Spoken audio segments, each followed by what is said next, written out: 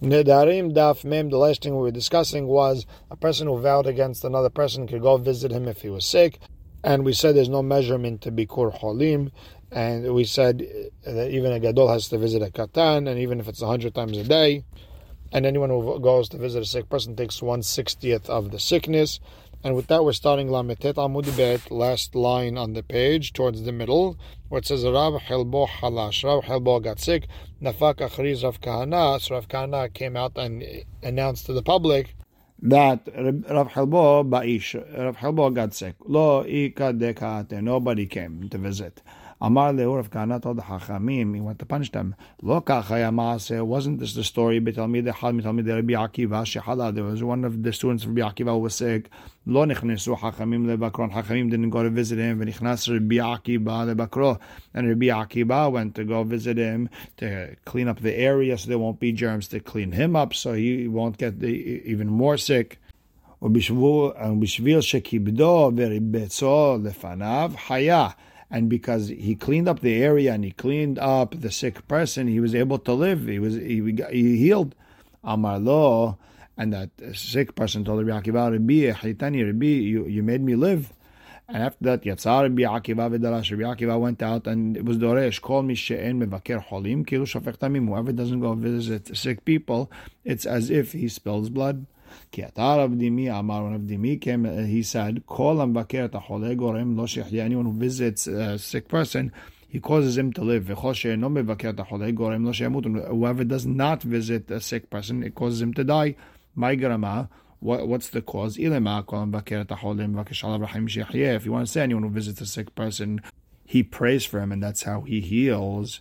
And whoever does not visit the sick people, and he's going to pray that they die. How could you pray that they should die? Who would pray for such a thing? They have to explain that a person doesn't visit the sick people, doesn't pray for them, not that they should live, not that they should die. He doesn't pray anything. And the Rosh explains, if you would have visited, you would have prayed for him to feel better, maybe he would have felt better. However, the Ran brings something very fascinating. He learns it from Masechet Ketubot at the end, when Rabbi was passing away, and the maidservant threw the jar and it cracked, and everyone stopped praying for half a second, and Rabbi died. That sometimes a person has to pray for someone to pass away if they're going through a lot of suffering, and the only way out of it is through death. Sometimes you have to pray for them to pass away. By not visiting a person who is deathly ill, you can't even pray for that. Even that small hana you won't give him. Rabba, the first day he was sick, Amar lehon, he told the students, don't tell anyone, I don't want my mazal to get worse. Maybe my mazal is no good, and give it a day. Mikan ve'elach, after that, Amar lehon, he would tell the students, Puku ve'achrizu b'shuka, I want you to go say in the marketplace, Dechol desaneh li lehdeh li. I want you to go tell everyone that I'm sick. This way anyone who hates me will be happy. It says that when your enemy is falling, you should not be happy. And this way, the opposite will happen, meaning once they're happy for me being sick, that's it. They got what they needed, they got what they wanted, and I can now heal. Ul drahimli, and the person who loves me, if he hears that I'm sick, he'll pray for me to feel better. And Amar Rav, anyone who visits a sick person gets saved from the din of Gehinam. Asher, praiseworthy is the person who helps out the poor person in the bad day. Hashem will save him. En dal ela choled. What's a dal? It's a sick person. Shneimar midala yebatse'eni. Hashem will save me from being sick. Inami or min hadenkra. From the following pasuk we'll learn that dal means sick. Madu ata kacha dal. Why are you sick like this? Ben hamelech, the son of the king. Babokar early in the morning. En ra'a ela geinom. Ra'a is geinam. Shneimar kol pa'al Hashem lema'anehu v'gam rasha le'um ra'a. Everything Hashem does is for Hashem's sake, and also for the rasha on the bad day. So you see, Rasha gets Yom Ra'ah, which is the day of Gehinam. So we have to understand the pasuk that praiseworthy is a person who visits the sick person and takes care of him. And so therefore, on the day that he might have to go to Gehinam, Hashem saves him. Now, ve'im biker, if a person visits a sick person, masecharo, what's his reward? The Gemara says, masecharo, what do you mean? What's his reward? Kida amar, like we said before, nitzol midina shel he gets saved from Geinam. Ella, the Gemara explains, masecharo ba'olam hazeh, what's his reward in this world for going to visit the sick people? So Rav explains, Hashem yishmereu v'chayeu ve'ushar ba'aretz ve'al titeneu b'nefesh oyevav. And we explain the pasuk, Hashem yishmereu will save him miyetzara. V'chayeu will make him live mina yisurim from pain. Ve'ushar ba'aretz, and he'll be happy. Sheyu hakol mitkabedin bo. Everyone will get honored through him. Ve'al titeneu b'nefesh oyevav, and don't give him by the soul of his enemies. She's damnu lo re'im. They should have good friends. Naaman shiripu et tzarato, like Naaman, King Naaman, who friends got him healed from his tzarat. V'alis demnu lo re'im kerahav'am shehilku et malchuto, and he should not get friends like Rehav'am that split up his kingdom with their bad advice. They told him not to listen to the old people, tax the Jewish people more, show them your strength, and the entire country got split. Tanya, Rabbi Shimon ben Elazar Omer, Im yomeru lecha yeladim benei uzkenim setor, if young children tell you build and old people tell you destroy, shma lezekenim v'al tishma leladim. Listen to the elderly, don't listen to the young children. Why? Shebinyan yeladim setira, when children build, it's really destroying. Ustirat zekenim binyan, when elderly destroy, they're really building. Vesiman ladavar, what's the siman? Rehavam ben Shlomo. What happened with Rehavam ben Shlomo? He listened to the young children, he kept the taxes high, and everything got split, and by the end of everything, the entire Beit HaMikdash was destroyed. And Amarav Shisha Bered Ravidi Lo Lis'odi Nish Ketzirav. Sure, a person should not visit a sick person. Lo Bitlat Shaya Kadmaita, not the first 3 hours of the day. Lo Bitlat Shaya Batraita Diyoma, not the last 3 hours of the day. Kechid Lo Lisach Da'ate Min Rahameh. So this way they won't stop praying. Why? Because Telat Shai Kadmaita, the first 3 hours of the day of Hadate. Usually the sick person is feeling better in the beginning of the day. She's not as sick, so a person will see he's feeling better. I don't have to pray. But Raita, Takif Holshet, the last 3 hours of the day, the person looks weak, and it's as if like there's no point to pray for him anymore, let him pass away, and it's wrong. If he would have came a couple hours ago, he would have seen that he's okay.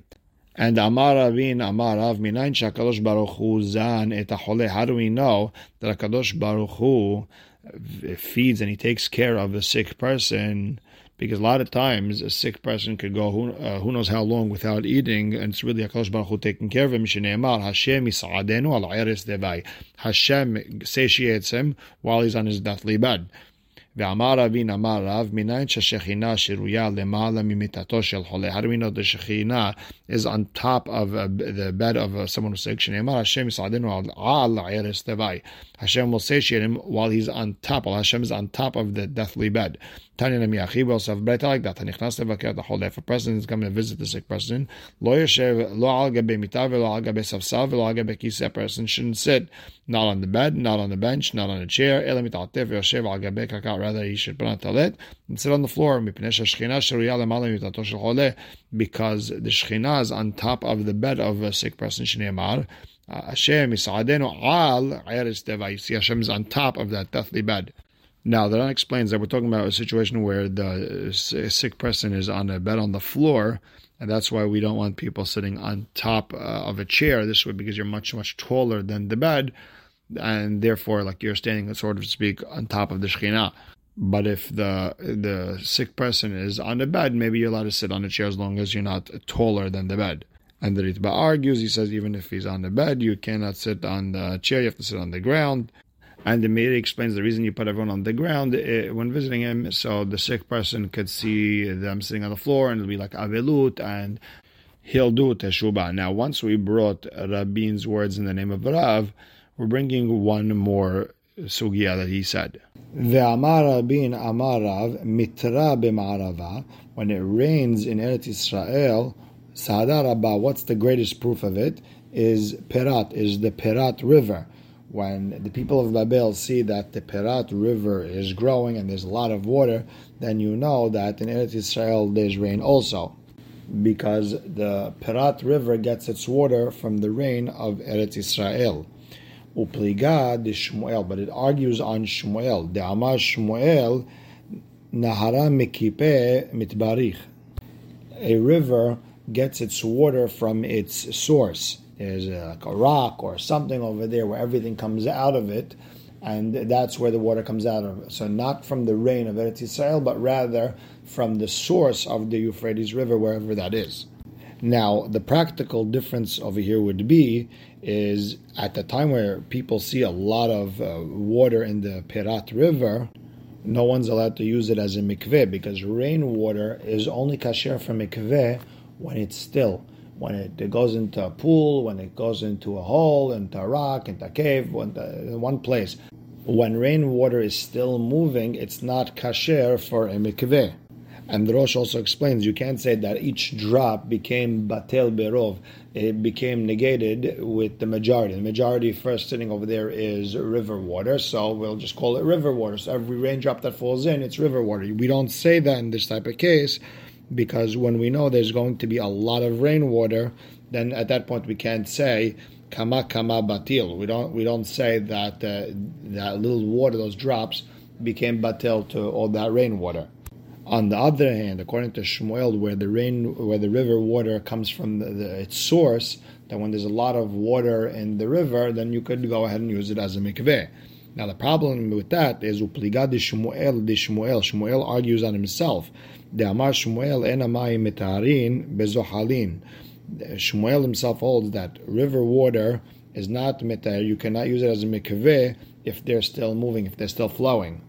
The only time where it would be okay to use as mikveh is ela perat beomet tishri bilbad. It's the Euphrates River, only in the autumn, only in the Tishri season. During the fall, you don't have a lot of rain, and you don't have snow melting, so you know that water comes on its own. It's not coming from anywhere else. So you know it's coming from its source, and therefore it's tahor. The problem with the winter, you were worried it maybe from the rain, water from the snow, and in the summer maybe it's still all that snow on the mountains is melting, and that's where it's coming from. But by the time the fall comes, you don't have to worry about that issue. And the Ran explains that there's two hidushei halachot that come out of here. Number one, that only rivers like Prat that have so much water that they never really dry up, only those are kasher. And they're also only kasher if you know that the majority of the water over there is the water from the actual river. It's not rainwater. So if you're an expert, then you know exactly how to measure. You know how to figure out when it's good, when it's not good. And if you're not an expert, then you can only go during the fall season where you don't have to worry about the snow or the rain. And then the Ran, there's a huge Ran over here, very, very important when it comes to Hilchot Mikvaot and how to make a mikveh. Number one, the Ran brings Rabbeinu Tam, who says that halacha is like the first words of Shmuel, that the river gets its water from its source, and therefore you're allowed to go into mikveh whenever you want. However, the Rah and the Rif, they held like Rav, that you could only go into rivers like the Prat that don't dry up in general, only in times where you know that you cannot be mistaken with rainwater, snow melting, and things like that. Then he mentions a fascinating Ra'abad. The Ra'abad explains, depends where. If it's in a certain area in the river where you know there's always water, then you could dip over there. But if it's in the areas where the river widened as a result of all that rain and the snow melting, over there you're not allowed to dip. And then there's a famous Rambam. It depends where that water was added. Where was that water added at the source, then it became batel, then that water was negated to the river water. And you could dip near the source. However, if the water was added somewhere in the middle of the flow of the river, then the entire river is like a mikveh. And then you cannot dip anywhere in the river unless the water is still, it's not moving. However, the Rambam also holds if the majority of the river is from the river water, not any added water, then even the areas that were widened, even that is mutar. Now, the Gemara tells us that Abu Ad Shmuel, the father of Shmuel, he held like Shmuel's second explanation, and therefore, Abad lehon mikvaot libnate beyome Nisan, he would actually make real mikvehs for his daughters in the month of Nisan. He didn't want them to dip in the river because maybe there was more rainwater, more snow over there. We don't know what there was over there. So during Nisan, he would make them actual mikvaot. They could dip over there as long as the water is not flowing. And he would make mats on the days of Tishrei on the floor of the river. He would put the mats over there so they could dip on it. So this way, the mud over there, the clay doesn't get stuck to their feet. Otherwise, it would be a hatzitza. It's blocking the water from going. But bottom line is we see that he let them go to the mikveh in the river only during Tishri, because he was worried if it was other types of water, like snow melting or rainwater that was flowing, it would not be kasher.